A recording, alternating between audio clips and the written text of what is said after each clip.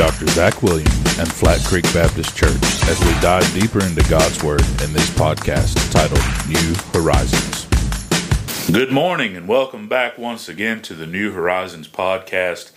It is my joy to be able to be here with you this morning, leading into the afternoon on this episode of New Horizons. My name is Caleb. I'm the Associate Pastor of Youth and Technology at Flat Creek Baptist Church, and I am filling in for Pastor Zach, who is on vacation, some much-deserved time away, and I know he has been able to enjoy being with his family and rest at the beach.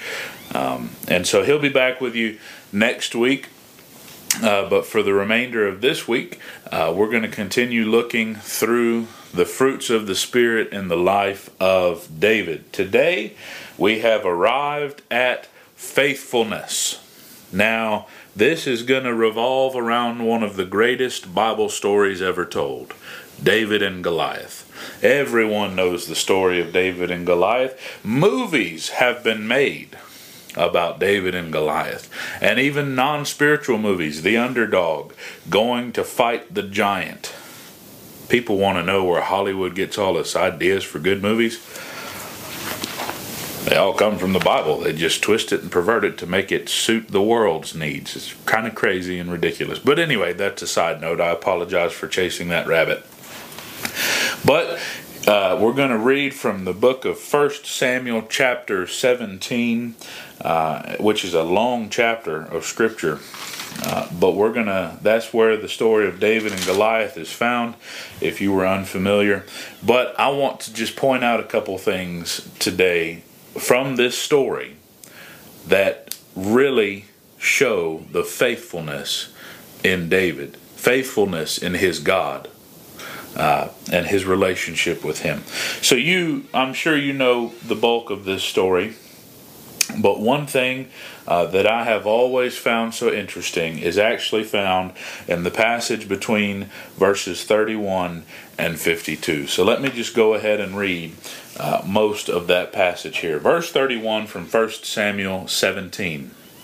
When the words which David spoke were heard, they told them to Saul, and he sent for him. David said to Saul, "Let no man's heart fail on account of him. Your servant will go and fight with this Philistine." Then Saul said to David, "You are not able to go against this Philistine to fight with him, for you are but a youth, while he has been a warrior from his youth."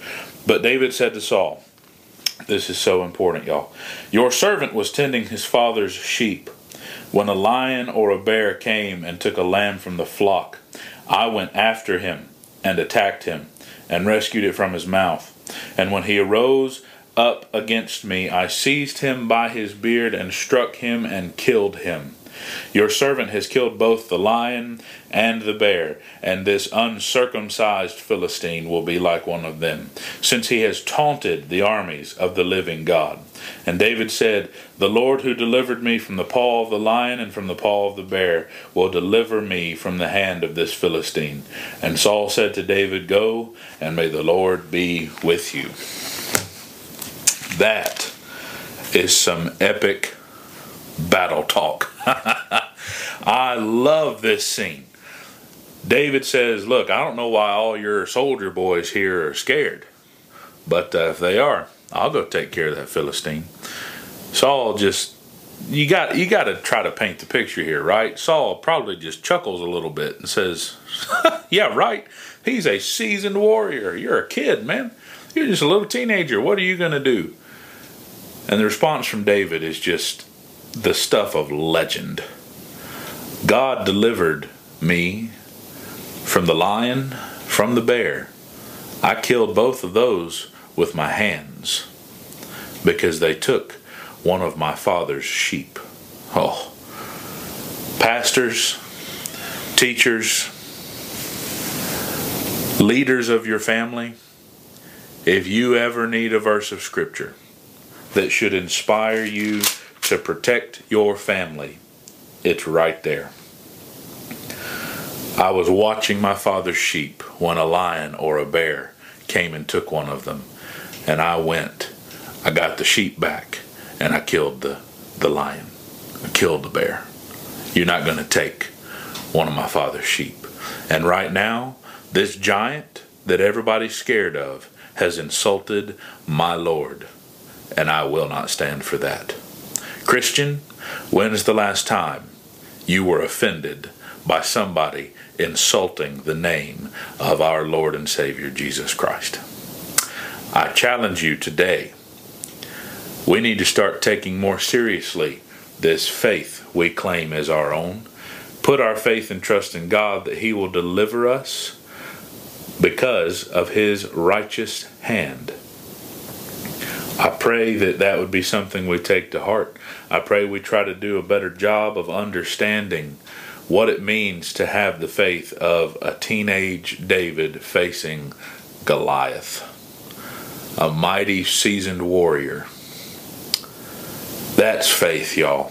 That is something that, like I said at the beginning, that's stuff that you could write books about, you could make movies about it, and you know how the story unfolds. David goes, gets a handful of stones from a nearby creek, puts one of them in his sling and goes to talk to the giant. And they exchange some smack talk, if you will, right? And I want to point out one key phrase here. This is verse 45.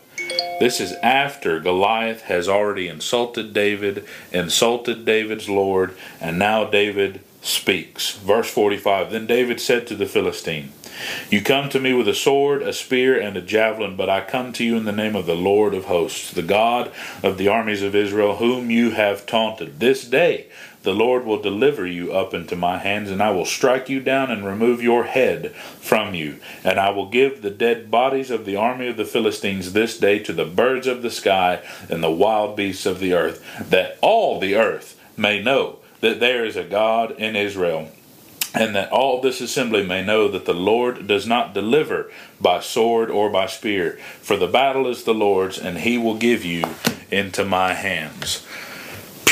That'll just make you want to stand up and walk around the building a few times, maybe shout glory a time or two. You know what I'm saying? Listen here. Faith can deliver you from the darkest of times. Have faith. God is faithful. So let's be faithful in Him. I hope you've enjoyed this time today on the New Horizons podcast. I look forward to getting to share with you again tomorrow, and I'll see you then.